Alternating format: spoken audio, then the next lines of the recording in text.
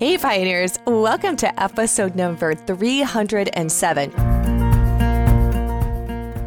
Today we're going to be diving into the science behind food preservation and actually what's happening when we are preserving our food, what mechanisms are at play so that you can be safe in your home food preservation.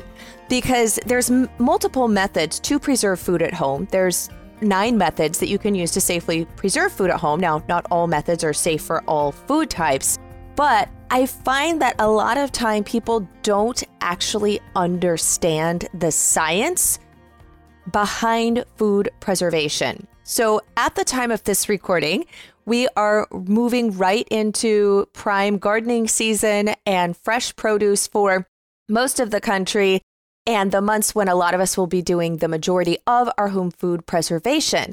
So I thought that this was a great time to be going over this so that you have a really good foundation and understanding of it, but also because I am hosting a very special live class, which is going to be teaching you how to create a food preservation plan so that you can save more food with less stress. That is going to be held on June 9th, 2021. It's completely free. To grab your seat, you're going to want to go to melissaknorris.com/harvest plan, which on a previous episode, I had the link and we didn't actually have it connected. It is now connected. So if you go to melissaknorris.com/harvest plan, it will take you right to the page where you just click the button that says, yes, reserve my seat, pop in your name and email address, and then you will get the link on the day and the emails when we go live and when I begin teaching this class. So highly recommend going and snagging your seat for that. I will only be teaching this particular class once this year, and it's going to be on June 9th. So make sure that you go and snag your seat for that class. But let us go back to the science behind food preservation methods. So food preservation is obviously something that humans have been doing for centuries. We now, though, have probably the most advanced science that explains why these different methods work, as well as, in some cases, as with canning and different things like that, we have updated science that allows us to stay even safer and avoid, well, quite frankly, death in some instances, but also just getting sick, and so that we can ensure we're doing it in a safe way that is going to have our food preserved for us for when we need it, but is also not going to cause any harm to people who are eating it. So food goes bad, right, because of enzyme activity and also the growth of microorganisms. So when we look at the science of the food preservation, we are looking at stopping and or halting the enzyme activity that continues to break the food down. And then we're also looking at ways to stop or inhibit the growth and the overtake of microorganisms. So that's going to be bacteria. It could be fungal. You've seen mold. We also know bacteria like botulism, which is a neurotoxin, fungal growth. You can have yeast can be something that can take over depending on specific foods. But all the basis of our home food preservation is halting those two things. Now, some methods will work by simply halting the growth of the microorganisms. Other methods are just slowing down that activity, and some actually destroy the bad bacteria, right? So it's important to know how each form of that food preservation works and what it's actually doing. So ways that we stop bacteria growth. One, we can stop bacteria growth or microorganism growth, I should say, by removing the water. So if you remove the water, then oftentimes a lot of bacteria is not able to grow and multiply, which is why we can use salt and or dehydration in order to preserve our food. It's actually one of the factors too. A lot of people don't realize this, though, even when you're freezing your food, because when we are freezing our food, it is tying up the water because it's freezing it and then it's in a crystal format, right? It's not in a liquid state anymore. And so that is actually one of the ways that freezing your food also works, and it has to do with taking away the water. Now, as I said, salt is one of those things, dehydrating, actually just removing all of the water and freezing. But then you also have where sugar can come into play, and sugar can be a way of food preservation. Now, you can't just pack food in sugar necessarily and have it stay shelf stable. That doesn't work quite the same way as salt. But how sugar comes into play is, especially in regards to canning. Now, sugar doesn't make a food safe to can or not to can, because specifically when it comes to canning, it is our acid levels, pH levels, especially in regards to botulism, which is one of the things that we need to really be paying attention to and understanding how it grows and multiplies to stay safe with home food preservation.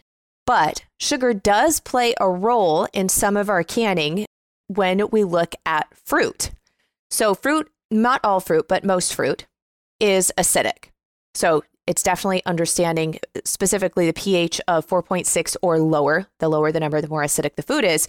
And botulism can't grow if it's 4.6 or lower, more acidic. So knowing what pH level those fruits fall at. But most of your berries and your stone fruits are going to fall into that acidic category, and they're going to be fine. But when you're making jams and jellies and syrups and that, the higher sugar content that you have in them does act as a way of preserving the food. It does help to preserve the color of the food, but it's more when the food is open and then in the refrigerator, or, back in the day, they would leave open, jars of jam and whatnot would actually just sit on countertops. But the more sugar you have, the more the sugar absorbs the extra liquid, and therefore it can't mold or grow bacteria as fast. So when I am doing low or no sugar, because we all know sugar can have health consequences, right? So when I am canning my jams or jellies and a lot of my fruit, I use the least amount of sugar as possible. And sometimes it's no sugar when we're talking about fruit. I'll just can it in water instead of making a syrup. But when it comes to jams and jellies, I make sure that I'm canning it in small enough jars that once the jar is opened and in the refrigerator that we're using, we're going to go through that amount before it has time to mold, because I'm not using as much sugar. I am actually shortening the shelf life once it's opened and in the refrigerator. But it's kind of important to know that that's the role that salt and sugar can play with water in our home food preservation methods. So that's one of our aspects. Now, we also have, as I said, acidity. So knowing those pH levels, because certain bacteria, certain funguses, certain microorganisms can't live in acidic environments. And so it's knowing that, if I get this to an acidic enough spot, then I'm going to be able to stop this microbial growth, right? Now, we also know that there's temperature, right? So with freezing, we are taking away the water in its actual liquid format, right? But we're also lowering the temperature of the food to a temperature that the bacteria is not going to be able to multiply or grow. But as we know with freezing, yes, we can freeze raw meat, and it's going to keep it in the freezer from going bad as compared to just setting on the shelf or even in the refrigerator, the lower the temperature. But it doesn't actually kill the bacteria.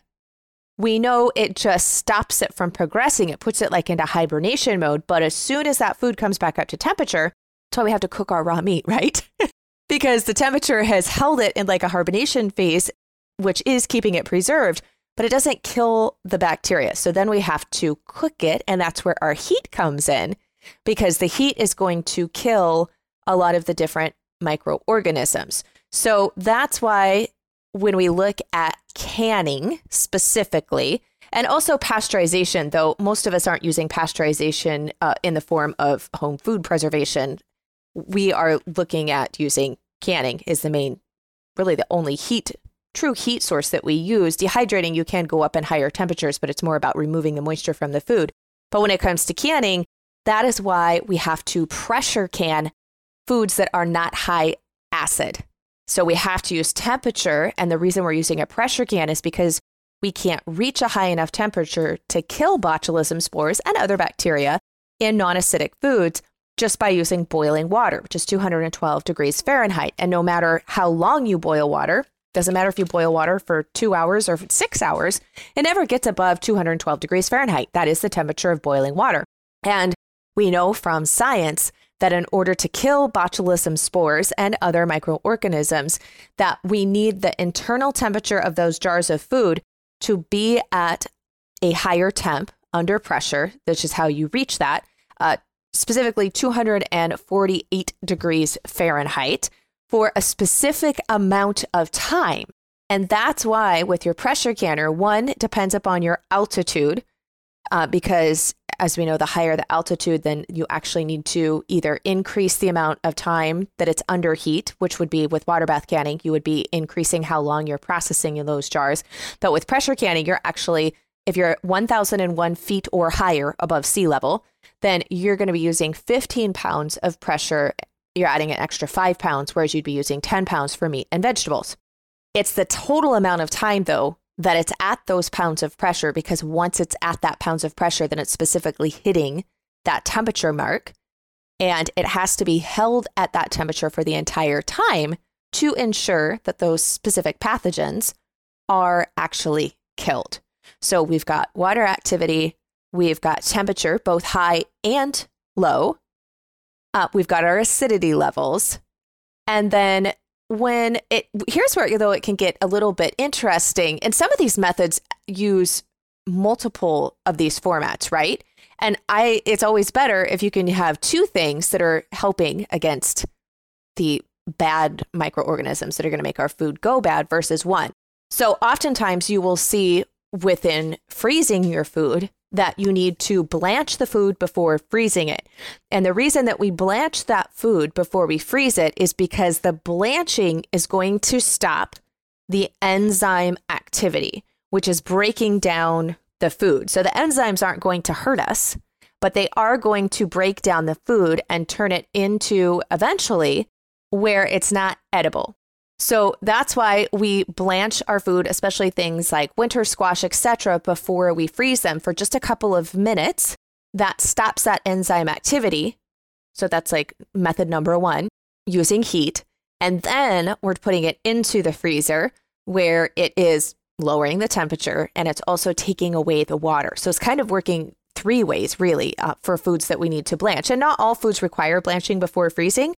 Because not all of them have that continued enzyme activity that continues in them. So there's some foods that are just fine for you to just freeze raw without doing blanching. And then there's others that it's highly recommended that you do blanch them. Otherwise, you're going to be very disappointed when you thaw those foods and begin to cook them. That happened to me with my butternut squash when I don't remember how many years back this was. I was just in a hurry and I'm like, I don't want to spend the time blanching this and then freezing it. Like that just seems like a waste of time. Well, yeah, rule number one, understand the science behind the home food preservation, which I now do, and I'm also sharing with you. So I froze it, peeled it, cubed it, and just froze it.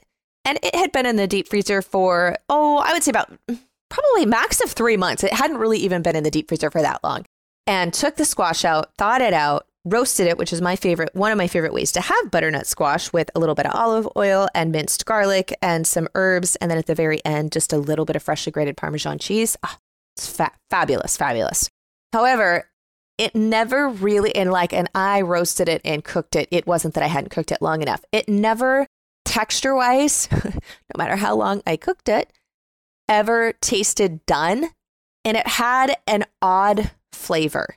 It really, not like, ooh, like this has gone like bad, but it just never tasted right. And it never reached the point where it felt like it was done. Like it still stayed kind of hard. Like it was just an odd texture and flavor. And all of it was like that. And it's because I didn't blanch it beforehand and the enzymes had been at work all the way through there. So I learned my lesson really good, but that is an instance where a lot of the methods of home food preservation are using multiple ways in order to keep the food safe and preserved for us, be it, freezer or actually on the shelf, like we have with dehydrated foods, canned foods, etc. And then we use the freezer and then obviously the refrigerator or a cool room for some of our ferments once they have went through their initial fermentation and then they move into the more long-term storage phase.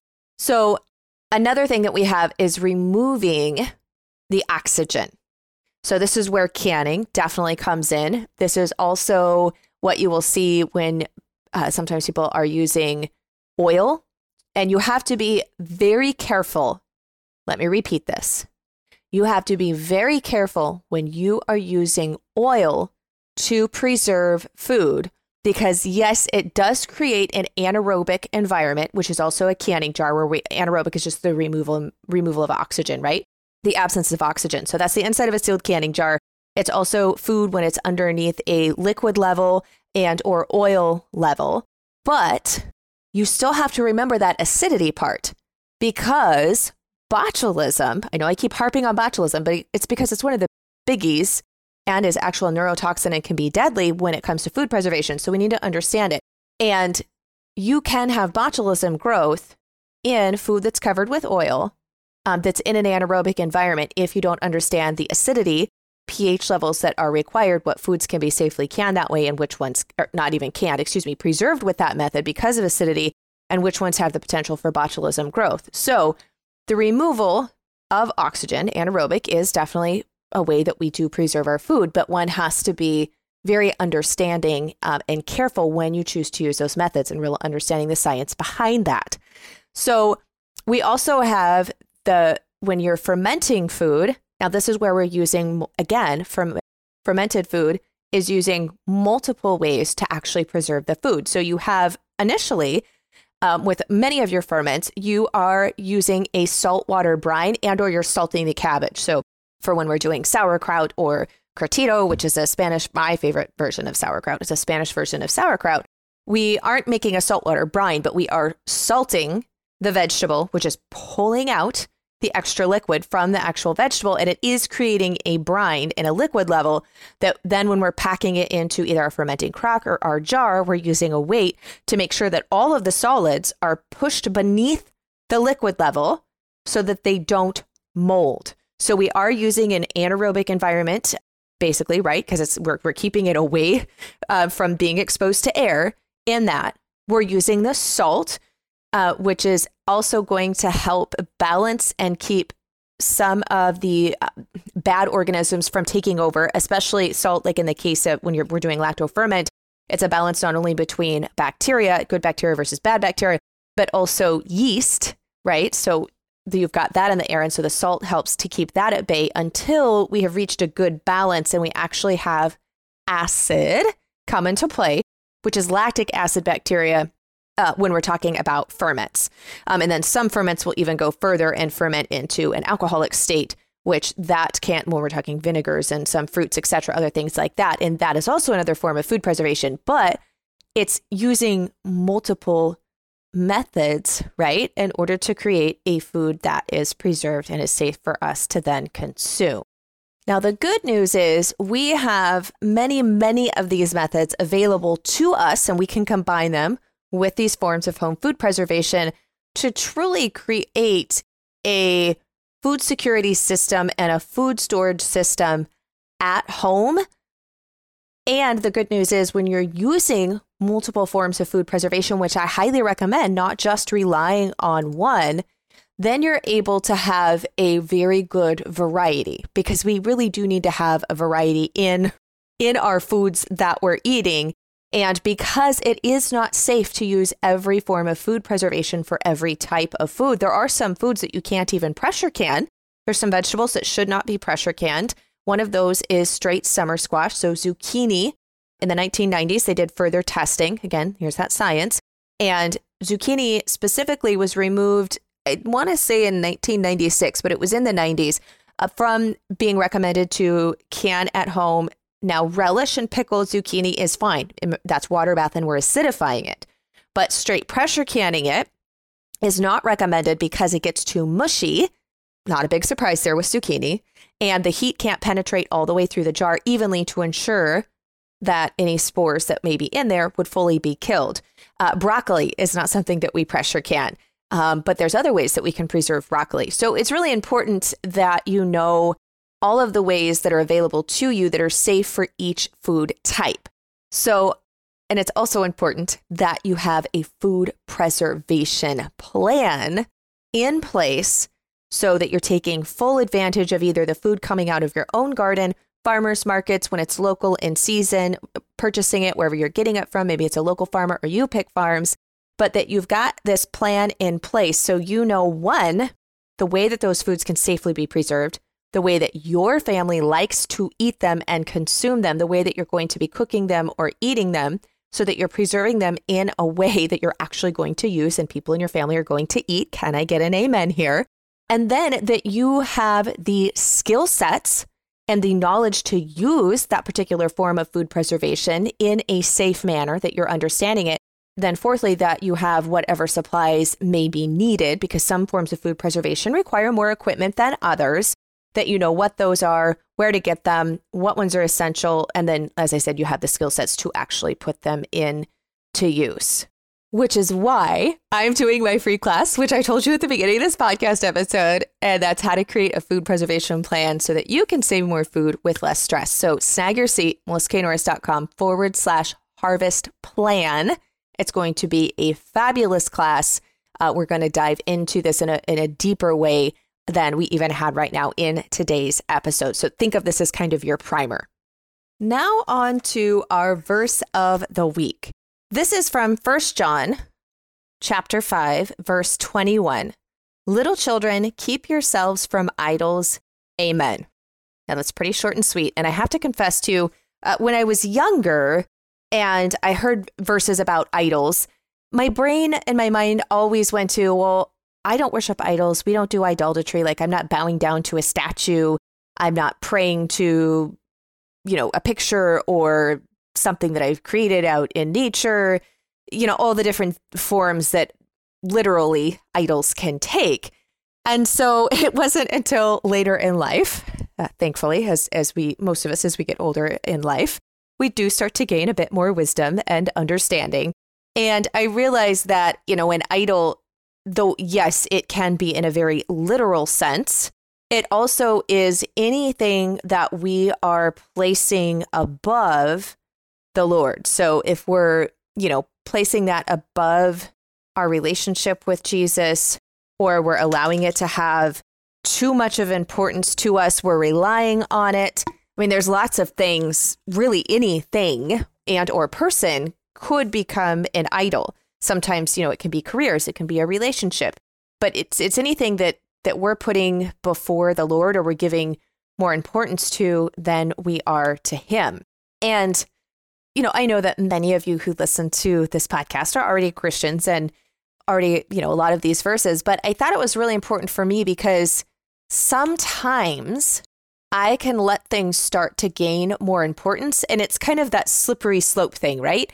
Where I don't really realize it. It's happened slowly and gradually over time, that there are things that I'm allowing, and it's me, I'm allowing them and or my desires, right, for certain things to have a spot before the Lord, and they're becoming too important to me, and they are affecting me. They can even be good things, but if they're shifting my focus so much to those things only, or having me strive towards those things more so than I am with my walk with the Lord, then those can be an idol or have the potential, or we're getting real borderline. And so I share that with you because I'm at a point where I am feeling a lot more peace by just giving them to the Lord. And I know that sometimes when you hear that, you're like, well, that's great. But really, there's been things where I have really strived and struggled, or I've had desires that I wanted so badly, and they aren't bad things. They're not bad things by any way, shape, or form. But my deep-seated desire on wanting those things was where the issue lies. And so I'm laying them at his feet again. And I've had to do this multiple times in my life with multiple different things. One of the most notable was my wanting to become an author. I knew I wanted to be a writer from the time I was 8 years old and a very little girl. But I wanted to be a published author by a traditional publishing company so bad. And I remember I just thought, it was just like I dreamed it, I tasted it. It was like all I could think about, and it didn't happen. And it wasn't until I finally laid it at God's feet and said, okay, Lord, if this is something that you want to happen for me, then you'll make that. But if it's not, I need you to take away this desire and help me to be at peace and to show me what it is you would have me do. I'm willing to lay this down, to truly give it away and to stop pursuing this if that's what you would have me do. So I was willing to be your will, not mine, basically, is what it boiled down to. And when I finally did that and meant it from a true sincerity in my heart, that was when doors started opening that I had been trying to open on my own. You guys, I sought publication and had literary agents for fiction and writing for over 15 years. So it was a long thing, but doors that were never opening for me and things that would never go as in that direction. Once I really, truly did that with sincerity, that's when I got my book deal, my very first book deal, which was the Made from Scratch Life. And that's when publishing opened, and now I have 4 books out.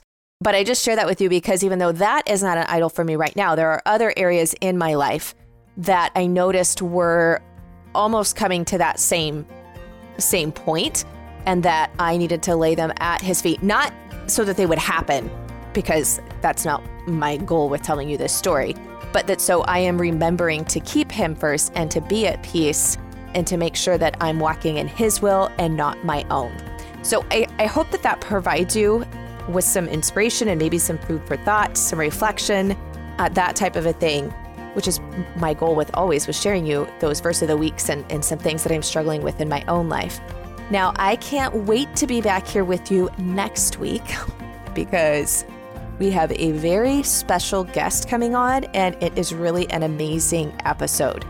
So go get yourself signed up for the free class, melissaknorris.com/harvest plan. And then I will be back here with you next Friday for a podcast episode interview with Joel Salatin. Blessings in mason jars for now, my friend.